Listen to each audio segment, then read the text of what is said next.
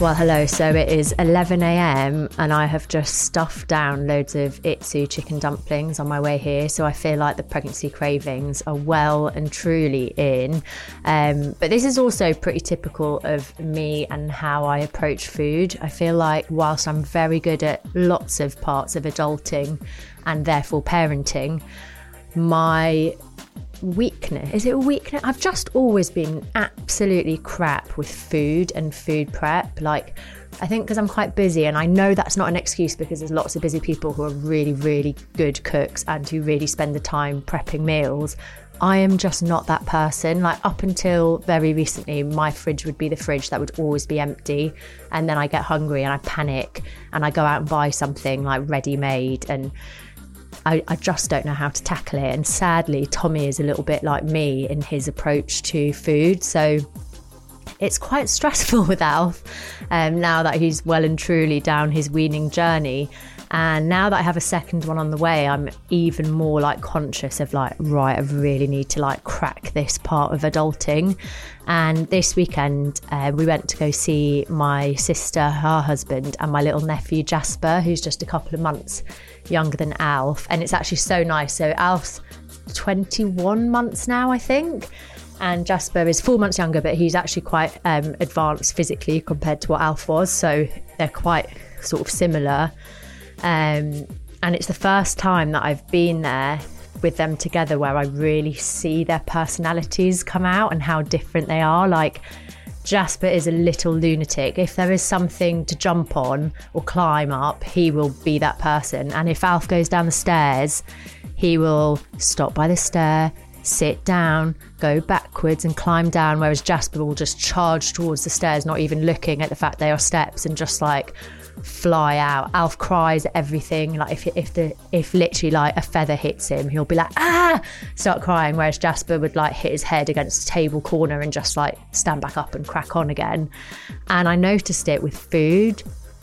Alf is like, I want to say quite a fussy eater, and actually I wonder how much that is to do with me, because when he first started his weaning journey, I was really good at, I say cooking, it's literally like really basic, isn't it? Giving him some broccoli and giving him, you know, a little combo of finger and weaning. But Jasper would eat anything, like leftovers. We had a roast yesterday and he'd have like the peas and the carrots. I have to try and disguise those things, and I'm worried. So I basically wanted to speak to someone today who I not only have her recipe book and have used her recipe book, but she is an award-winning Sunday Times best-selling author, a phenomenal chef. She's also a mum to her daughter Nina. She's on Instagram, an Instagram sensation, and I've just found out we are also from the same little town in Northumberland, Hexham. So it's Rebecca Wilson. Thank you so much for joining me. Ready to pop the question? The jewelers at BlueNile.com have got sparkle down to a science with beautiful lab-grown diamonds worthy of your most brilliant moments. Their lab-grown diamonds are independently graded and guaranteed identical to natural diamonds, and they're ready to ship to your door. Go to BlueNile.com and use promo code LISTEN to get $50 off your purchase of $500 or more. That's code LISTEN at BlueNile.com for $50 off. BlueNile.com, code LISTEN. Mom deserves the best, and there's no better place to shop for Mother's Day than Whole Foods Market. They're your destination for unbeatable savings, from premium gifts to show-stopping flowers and irresistible desserts. Start by saving 33% with Prime on all body care and candles. Then get a 15-stem bunch of tulips for just $9.99 each with Prime. Round out Mom's menu with festive rosé, irresistible berry chantilly cake, and more special treats. Come celebrate Mother's Day at Whole Foods Market. Oh, hello. Thank you for having me. It's such a pleasure to be here. So I've actually got your recipe book in front of me, What Mummy Makes, and it's amazing, by the way. But whenever I say on Instagram I'm struggling with food ideas, so many people recommend your book. And it was actually because of that I got in touch, because so many people were saying, you need to buy What Mummy Makes, you need to buy What Mummy Makes. And then I was like, oh, I've got that book and I have been using it. So let's start from the beginning.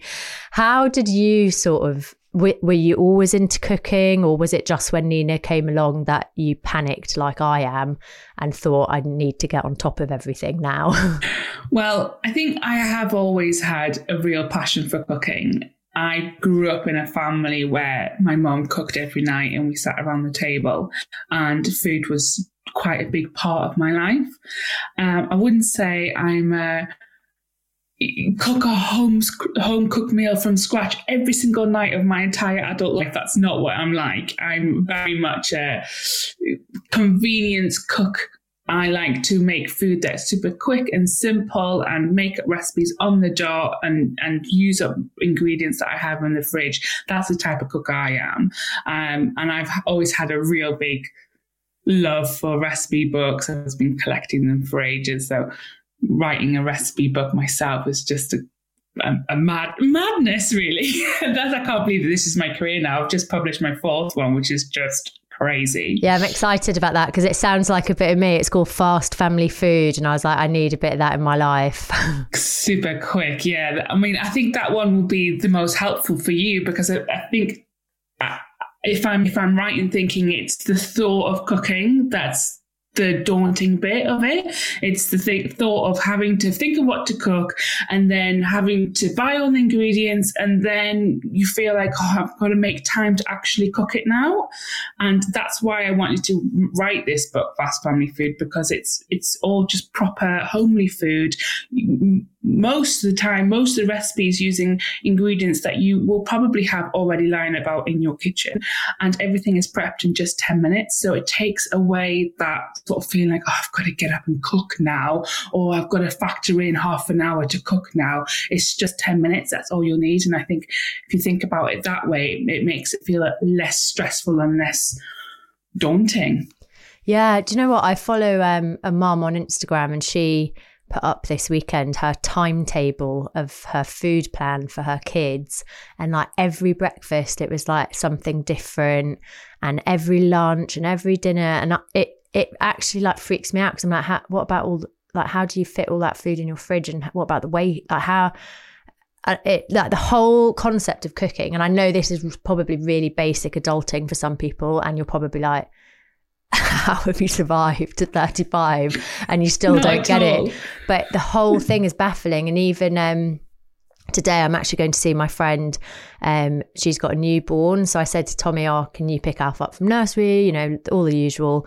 And he was like, what should I make him for dinner? And we both were like, I don't know. And we've been really bad that the supermarkets have like these ready meals, and we know that they're not that good. Like they're pasta and pizza, and I mean, it's not what, you know, when I started out with the weaning journey and I was doing like the bitter vegetables and, you know, being like, I'm going to get him into all of this stuff. And because he's so fussy, like Jasper, my nephew, honestly, like you could put anything in front of him. Whereas even if I cook it with like butter and cheese and anything to try and disguise the taste, like Alf just won't eat it. So then it makes it stressful, because I'm already bad at the adulting admin of like doing a shop and prepping meals, and then knowing that you're going to spend that time and he might not even eat it. Mm-hmm.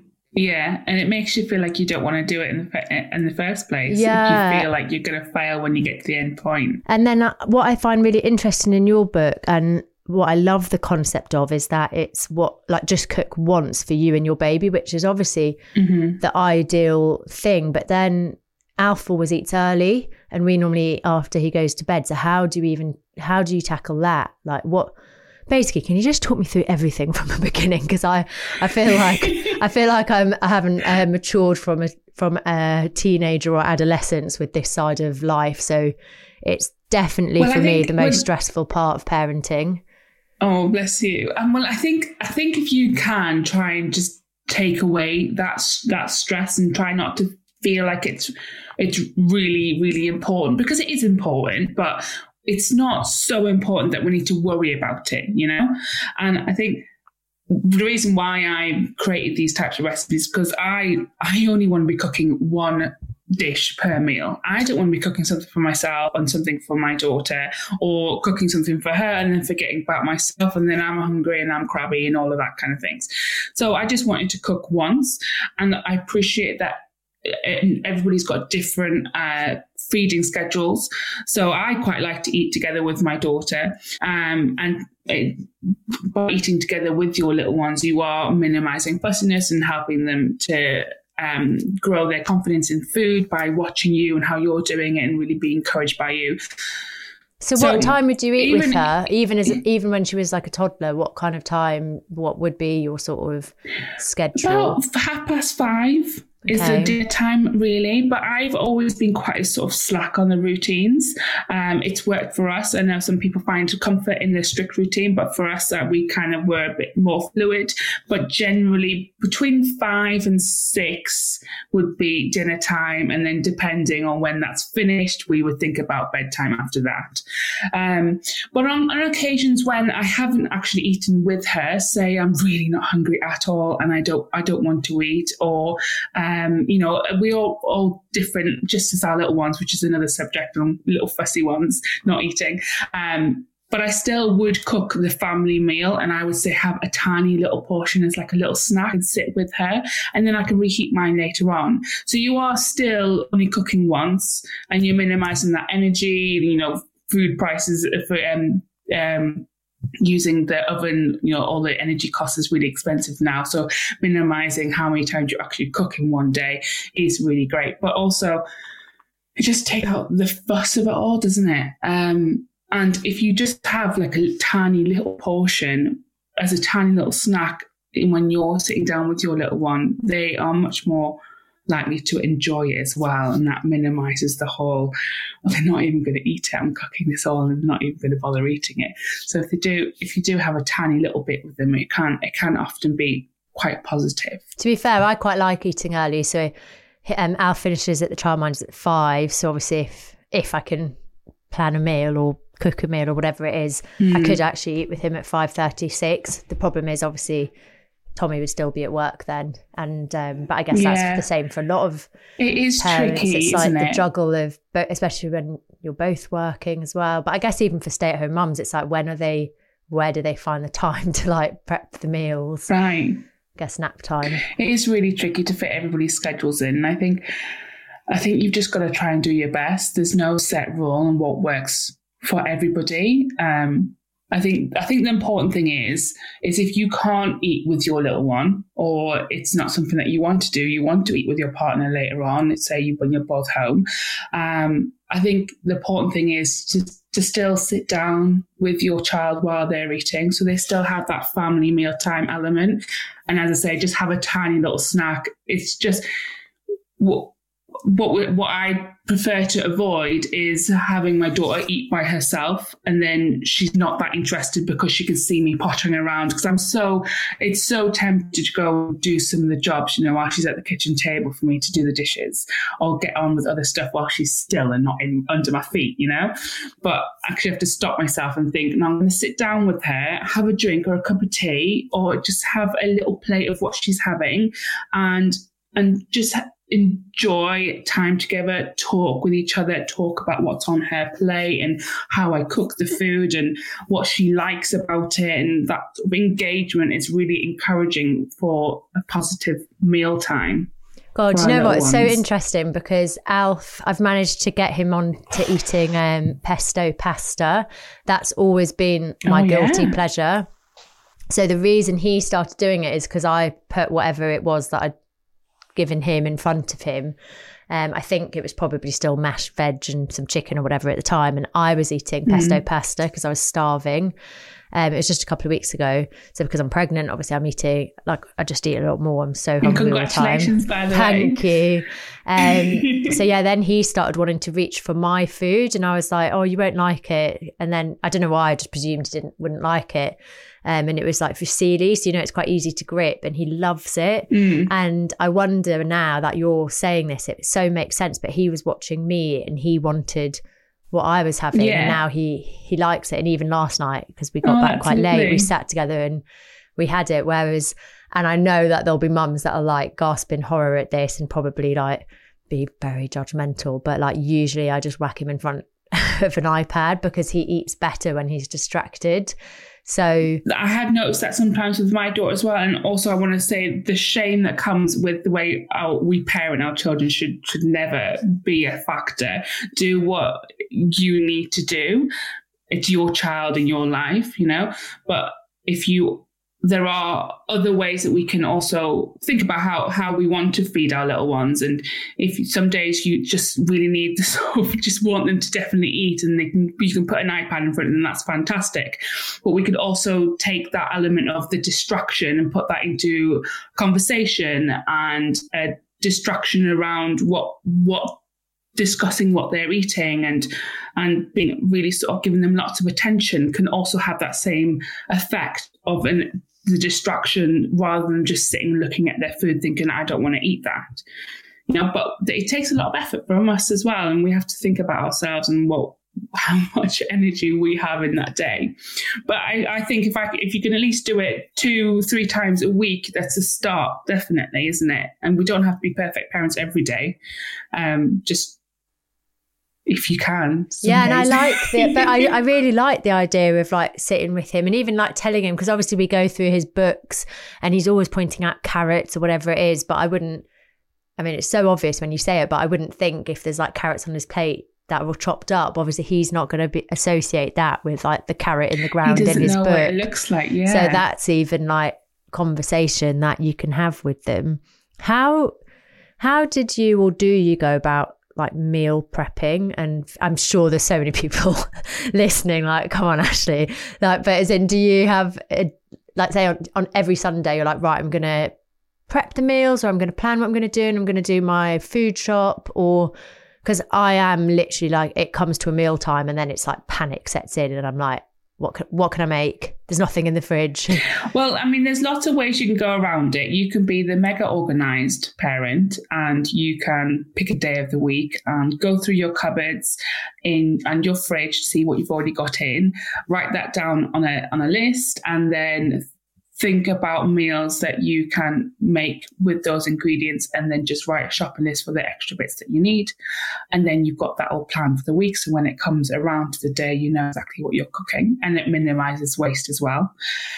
You could do that in just a couple of days ahead. You know, I don't think we need to have that pressure of doing it for 7 days a week ahead in the week. I think it's great if you've got the time and that makes you feel super organized and makes you feel less stressed, but also it can feel quite daunting, and it's quite a big task as well to do if you're not in that routine.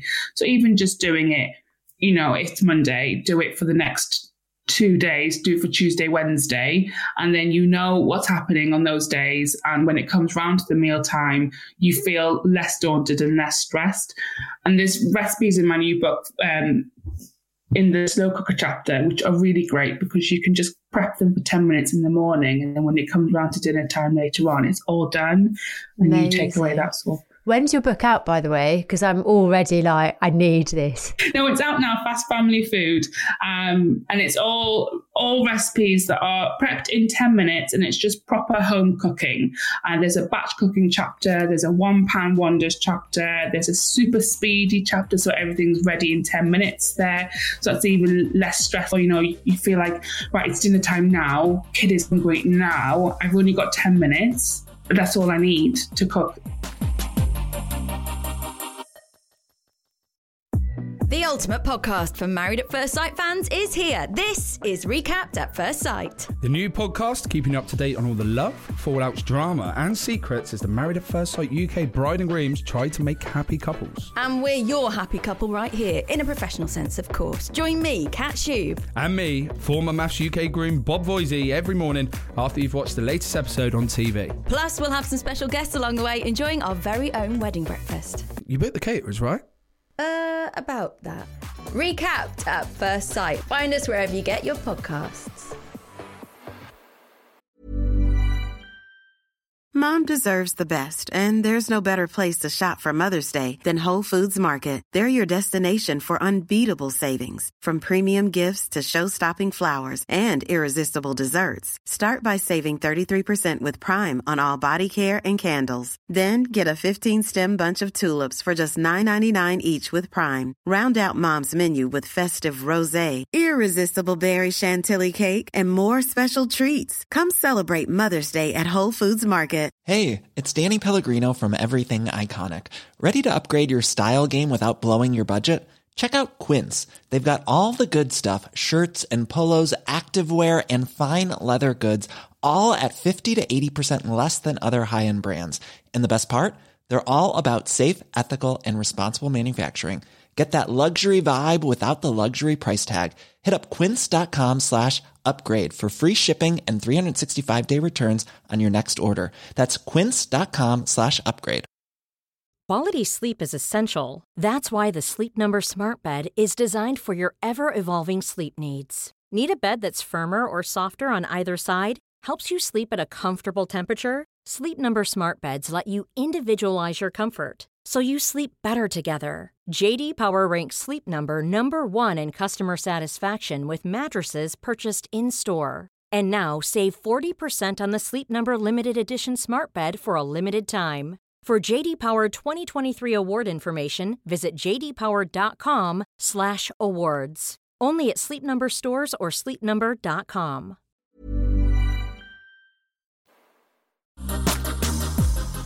Is Nina ever a fussy eater? Because I hear that some toddlers are or some aren't. And then somebody said to me, my sister actually was like, yeah, but I think Alf's in that stage where textures and everything are a little bit more funny for them. So maybe he's just going through a fussy stage, and Jasper might go through that stage. But how do you navigate the fussiness? Do you literally just have to keep going and keep trying different things, or keep offering, or what? How? Because it is so disheartening, especially if you're like me and you're not really a chef. And I mean, if I manage to cook a meal, I honestly feel like that is my Oscar moment. Like I could do a speech being like, yeah, I am amazing, I'm so on top of it. Yeah, it's like pathetic, but that is how I am. So then when I go to that effort to make something, and he's like straight away, sometimes he doesn't even want to put it near his mouth. He's like, no more.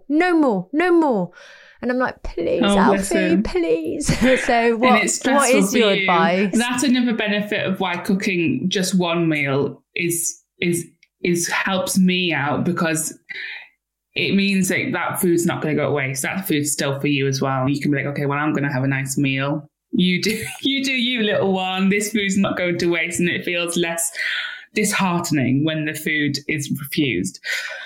But in terms of fussiness, I genuinely, all kids have a fussy streak, and I'm doing like quotation marks here, because I don't think kids are actually fussy unless they have a real issue with food. I think every kid goes through phases on what they do like and what they don't like, and it's not just about their preferences. It's to do with their mood, and it's to do with their developmental changes within their bodies, and especially when this is more so in toddler ages as well, and baby to toddler, which I'm talking about. It goes through a phase where I think it's about 13 months is quite an often age where parents say, oh, my child used to eat so well, and now they're so fussy, they don't want to eat this, they're turning their nose up, or they're throwing food too much, they're just throwing all the food on the floor instantly. And it's to do with them suddenly becoming much more independent and aware of their own hunger cues as well, and they get like a rebellious streak in them, and they know how to say yes and no, and it's a psychological developmental phase, and that children go through that, and it really affects their feeding. My daughter she's a great eater. She is adventurous, but she still has fussy tendencies. She will not eat cooked carrots at all. She will eat them raw. She won't eat them cooked at all.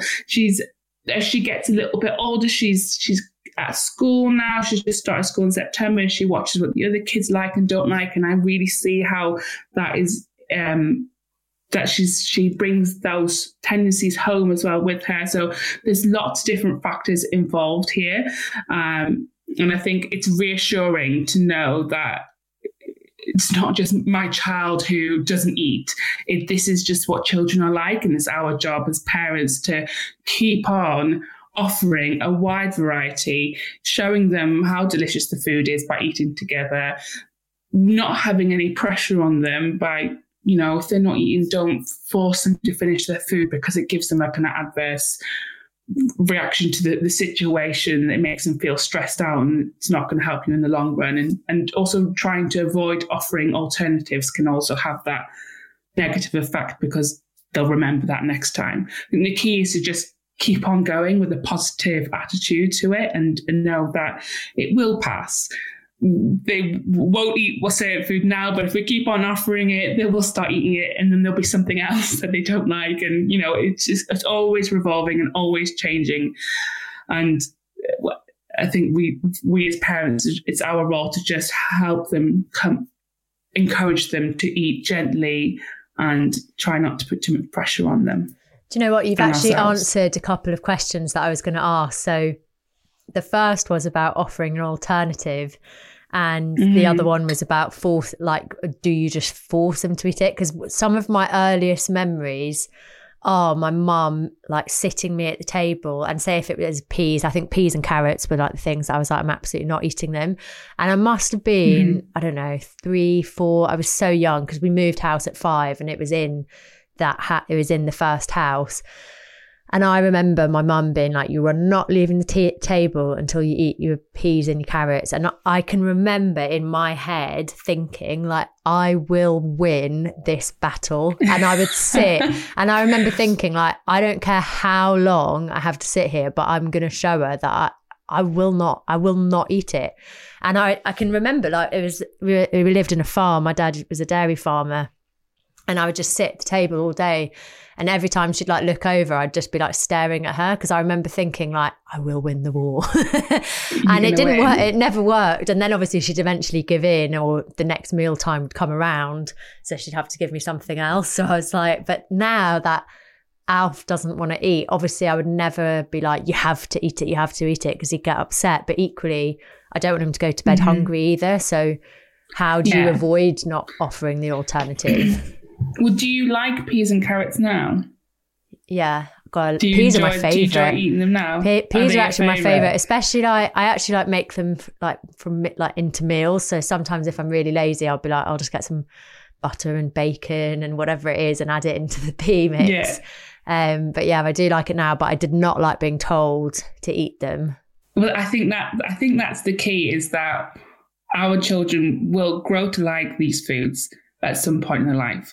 So I know our role as parents is to try and shape them to be fantastic adults, and to eat everything and enjoy everything and be full after every meal. But I think we've got to pick and choose our battles and how is the best way to go around it. And I personally feel that if I force Nina to eat a certain food, it's not going to make her like it, and it's not going to make her want to eat it next time. I like her, like yourself, she's quite independent and quite has a rebellious streak. And if I make her do something, she does not want to do it. And children are often like this. And I think if we allow them to come to this own conclusion on their own, I think they feel much more happy and proud of themselves and more independent in the decision making, which is really important for the longevity of them enjoying healthy food.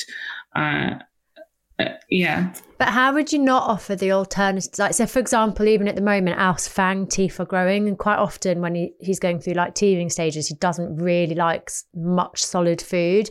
But his like go-to things are watermelon, cheese, and bread. So sometimes especially when he's teething, if he's like, no more, even the stuff that he normally likes, and he's like, no more. And he goes, cheese, meme, cheese. And so then it's like, well, do I let him go hungry, or do I like fill him up, and then I get, and do you know what, it's funny because I don't get mum guilt about anything. I'm really comfortable in all of my decisions, but with food I do get mum guilt because I wish I was one of those worried. Like sometimes I look and I'm like, I see like these parents on Instagram and every meal is like green and red and orange and pink, and I'll be like, here's some Weetabix for breakfast, and here's, oh, you're not eating, here's some bread and some cheese. And I'm like, oh, I really want to be that person and like have that child that eats everything. And I never thought I would be a bread and cheese and Weetabix mum. But I just, I think lost. We're all a bread and cheese Weetabix mum. I think that's another subject of social media, and try not to compare ourselves, because that might be the picture that they're taking, but is their kid actually eating all of that food? You know, have they only picked out the unhealthy bits of that plate and then left all the healthy green bits? You know, we don't know. So don't ever compare yourself to what other parents are doing, because focus on your own child. I think that's the most important thing, because you are doing a great job, and you really shouldn't be doubting that at all. And there's absolutely nothing wrong with offering Weetabix. It's really delicious and it's healthy and it's full of nutrients, and it's got milk in there, which is full of protein. So it's a really good thing. You know, that's not a bad thing at all. But when it comes down to offering alternatives and them asking for an alternative, I know that's so tricky to be like, no, you can't, because we have this natural instinct as our parents for our children to be full and happy and well fed, right? But it's finding that balance between breaking the cycle of them expecting something else when they ask for it. So if you give them something that they're not that keen on, or that they're not yet that adventurous with trying new flavors, and it's a daunting feeling for them to try something new, their automatic reaction is to not do it and ask you, their person that looks after them, for something that makes them happy, makes them feel more comfortable. And us as parents have an urge to be like, yes, okay, I'll give you that feeling, right? And make sure that they're well fed and they eat something. But they're going to remember that. So the next time you offer something that isn't familiar to them, or they're not too sure of, they're just going to ask again and again and again, because they remember last time you said yes and you gave them something else.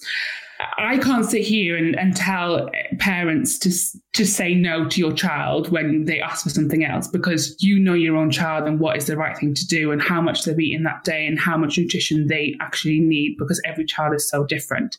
But as a general rule, I find that it's best to avoid offering alternatives so that the precedent of that action doesn't become a normality, and our child understands that the food that they have in front of them, that is what they have to try.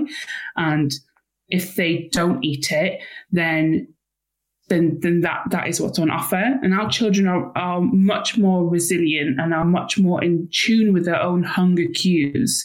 So than we expect them to be. So I think we have to trust them that when they are done, or when they don't want to eat anymore, that is how much, that is it, and try not to force them to have something else and some more food. But it's finding that balance, and it's a learning curve, and really trusting your own child and understanding how much they can eat and how much they want to eat. And also this changes on a daily basis as well. You know, some days kids don't want anything at all, and some days they want to eat absolute loads, and that's really normal as well. So let's say, for example, I'm going to role play. So I've got your book here, and in the fussy eater section, there's cauliflower cheese gnocchi bake. So let's say you make that for you and Nina, and you sit down, you give her little bowl, you've got yours, and she says, "No, mummy, I don't want it." So I'm Nina. How would you navigate that? So I probably would have served that alongside a little bit of veggies that I know she would like. So it's got cauliflower in there. Nina does not like cauliflower. She doesn't like it. So number one, you wouldn't have given her that. it's a dish anyway. I would still cook it. That's the thing. I know that she doesn't like cauliflower, but I will still cook it, because it's really good to keep on offering foods that I know they won't like, because they're never going to get over this aversion unless we allow them to. So I do still offer it on a regular basis. But because I know she's not too keen, I will offer the gnocchi pasta dish. It's got like a cauliflower cheesy sauce alongside it. And I would serve maybe some cucumber sticks on the side, which I know she always likes. So because when I put that food down on a plate and there's something that she recognises on there, which is the cucumber, she likes it. And I know it's healthy and now she's going to eat it. She's not going to look at the plate and be like, oh, it's all scary, I'm just going to say no straight away. There's something for her to go at. And then as she's settled down, and the anxiety of the not too sure about foods on there kind of goes away, and we're having a nice conversation, and she sees me starting to eat the food as well, and I can do my subtle, oh, this is really tasty, this gnocchi is so yummy. Not like, this is really so good, Nina, you must eat it. Me just going, a little bit over the top than you would do with your friends, but just being like, oh, this is so tasty. Look at this crispy bit of cheese, that's really yummy, and eating that bit. And then they get like FOMO, right? And they might try it. And if she tries it and she doesn't like it, and I'm like, fine, well done for trying it. You did a really good job then. That's really fantastic. You've got your cucumber there. This is only the food that we've got today. So eat the bits that you would like, and you can leave what you don't want to eat. And but this is dinner tonight. And that's how I go around it. That's really good. Do you know what? When people say things, it's really obvious, isn't it? Sometimes you're like, oh, of course. And you would, yeah, of course I would like, you'd want to put stuff that they do like. It's like, yeah, my little brain's going like, okay, yeah, I'm going to do this, I'm going to do that. Variety as well on the plate is really helpful for enticing them in. If there's have got different elements on the little one's plate, makes them feel more excited to kind of explore it. Not every child minds. Some children don't like that at all. So I think it's just, this is what Nina likes. Nina likes lots of different things on her plate. So I think it's trying lots of different things with your children, seeing what they think. Do you always offer like a sort of dessert? Because I was always offered dessert both at school and with my parents, but I don't know if that's quite a northern thing, because Tommy and his family wouldn't always have dessert, but even my parents, when they come down, they'll always be like, what's for pudding? That's like a big thing. But often, even if it's just like a fromage frais or some fruit, do you always offer something sweet at the end, or is that? I completely resonate with the whole northern thing with the puddings, and this slight little gripe of mine with nurseries and schools sometimes, that they always without fail will offer a sweet pudding with every single meal, lunch and tea, snacks. And for me, I personally feel like it's not needed, and so at home we don't always offer a pudding with every meal, because I don't want her to grow up with a feeling that she must have something sweet after every meal. And I know I have that feeling. After I finish my dinner, I want to eat something sweet. And I often will reach for something unhealthily sweet, And sometimes I'll say to Nina, well, there's a piece of fruit. If you are still hungry, you can have that if you would like. But that is it generally. Don't get me wrong. Maybe once a week we do have something else, but it's not like a set routine that we have pudding after every meal. But this works for us, you see. That's how I like to parent my daughter, which is not to say that if you do offer a pudding after every meal, it's a bad thing, because there are healthy puddings out there, and there's ways to sneak in veggies as well with puddings. This is just how I like to do it, so that Nina doesn't become reliant and doesn't want to have a pudding every single day, because she's already getting really sort of really not addicted, but like she really likes sweets and she really likes chocolate, and I want to try and minimize that sort of urge to enjoy it every single day. It is a funny thing, isn't it? The whole yeah, you're right. Like at school, you always get some kind of pudding after, but I feel like when I sort of moved away from diet culture and the idea that you have good food and bad food and cheat days and naughty food, that's a treat. And that, I feel like that all came from this idea of like, well, eat the boring food and then you can have a treat. Right. So I don't really, I don't naturally have a sweet tooth anyway, but I wouldn't have unless my parents are down, I wouldn't have my pudding. Like, it's just not something that I really think about. Like, I'm sure I'll have like a bit of chocolate or whatever when I fancy it, but it's not like we have pudding every night after dinner. Oh, I understand that completely. You want to offer variety as well. And I think a nice way around that is if you do want to offer that variety, because say a fromage frais has a lot of calcium in there and that's really good for them as well. You can offer it alongside the main part of the meal. So it's not like a given that it's a pudding. It's a sweet thing that comes after the meal. It can be served alongside it, so they can have it first if they want, or they can have it halfway through their main meal. But they're deciding on when they want to eat it, and it's not seen as the treat that comes after eating all your veggies or your savoury part of the meal, you know?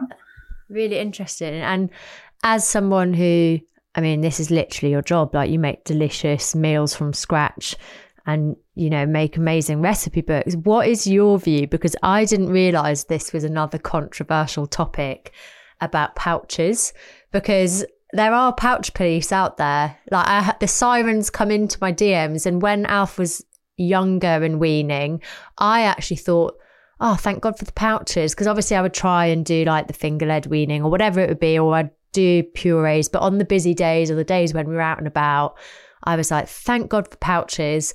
And you look on the back and they look really like literally there's nothing in it apart from fruit and veg. So I was like, these are fantastic.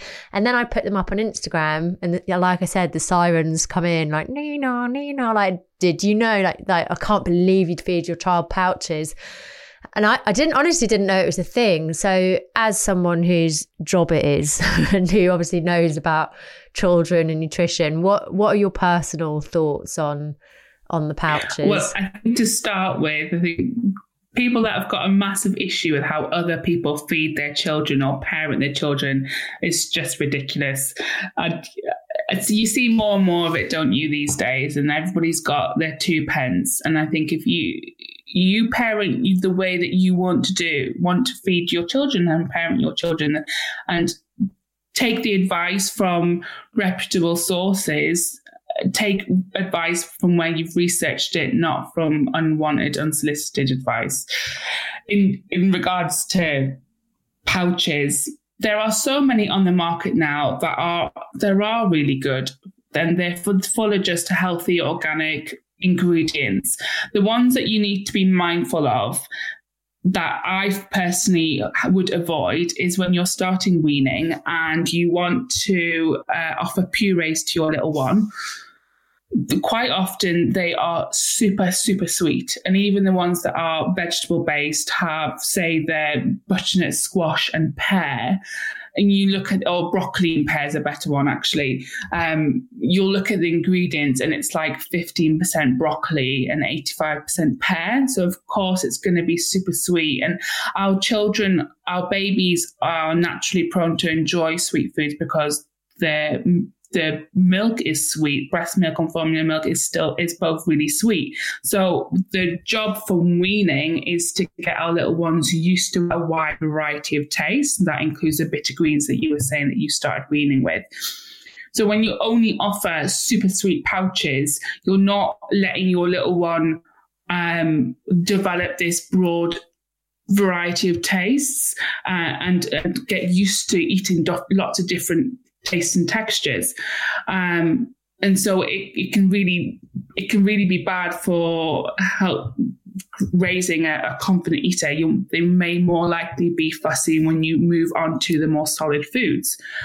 There's another argument about the amount of sugars that are in those sort of ratios in the pouches, and that's really not good for the little teeth that are developing as well.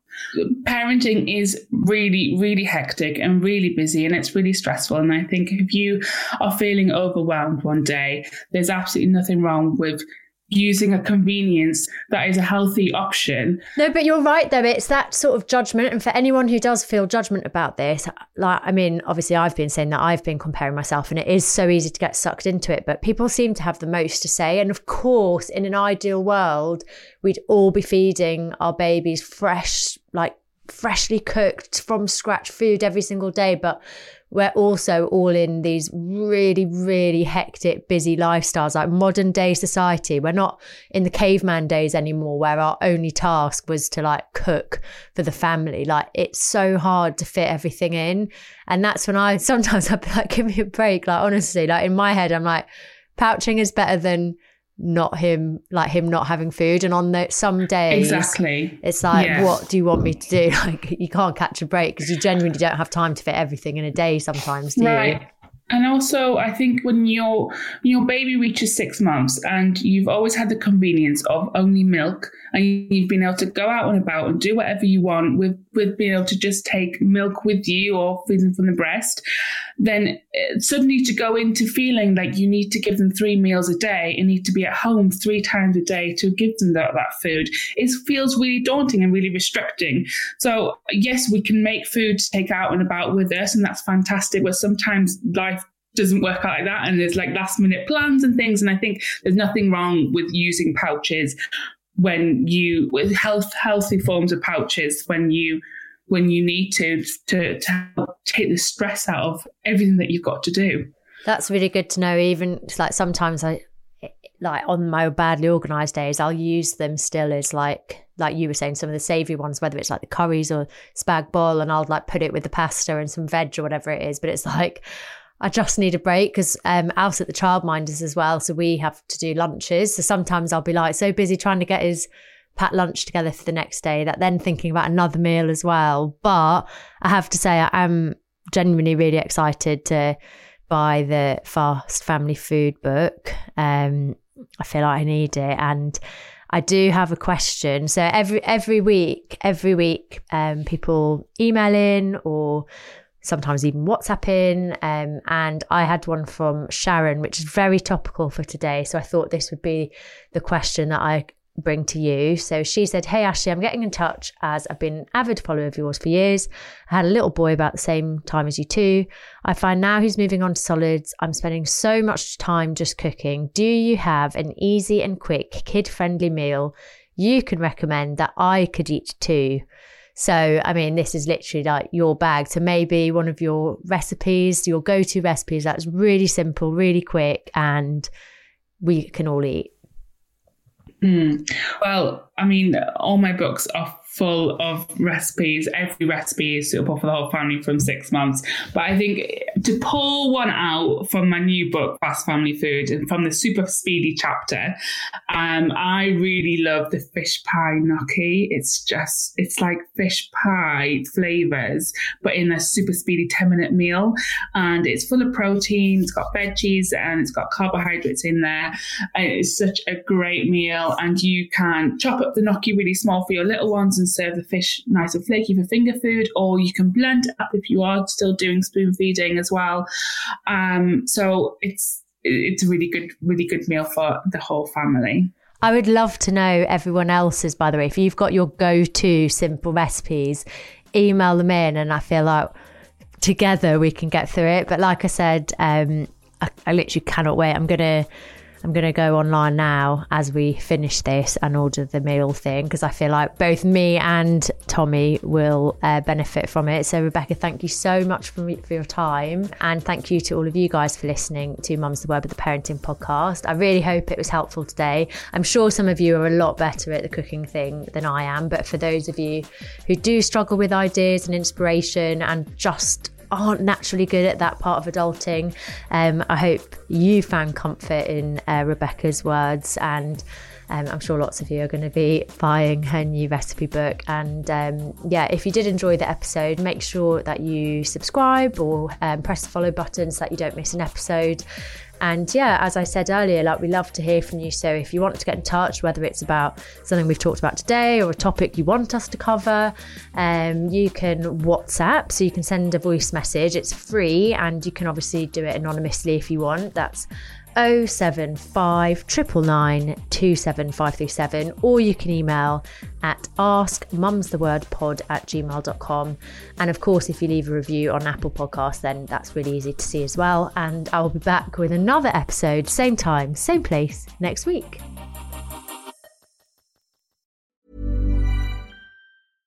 Flexibility is great. That's why there's yoga. Flexibility for your insurance coverage is great too. That's why there's United Healthcare Insurance Plans. Underwritten by Golden Rule Insurance Company, United Healthcare Insurance Plans offer flexible, budget-friendly coverage for medical, vision, dental, and more. One of these plans may be right for you if you're, say, between jobs, coming off your parents' plan, turning a side hustle into a full hustle, or even missed open enrollment. Want more flexibility? Find out more about United Healthcare Insurance Plans at uh1.com.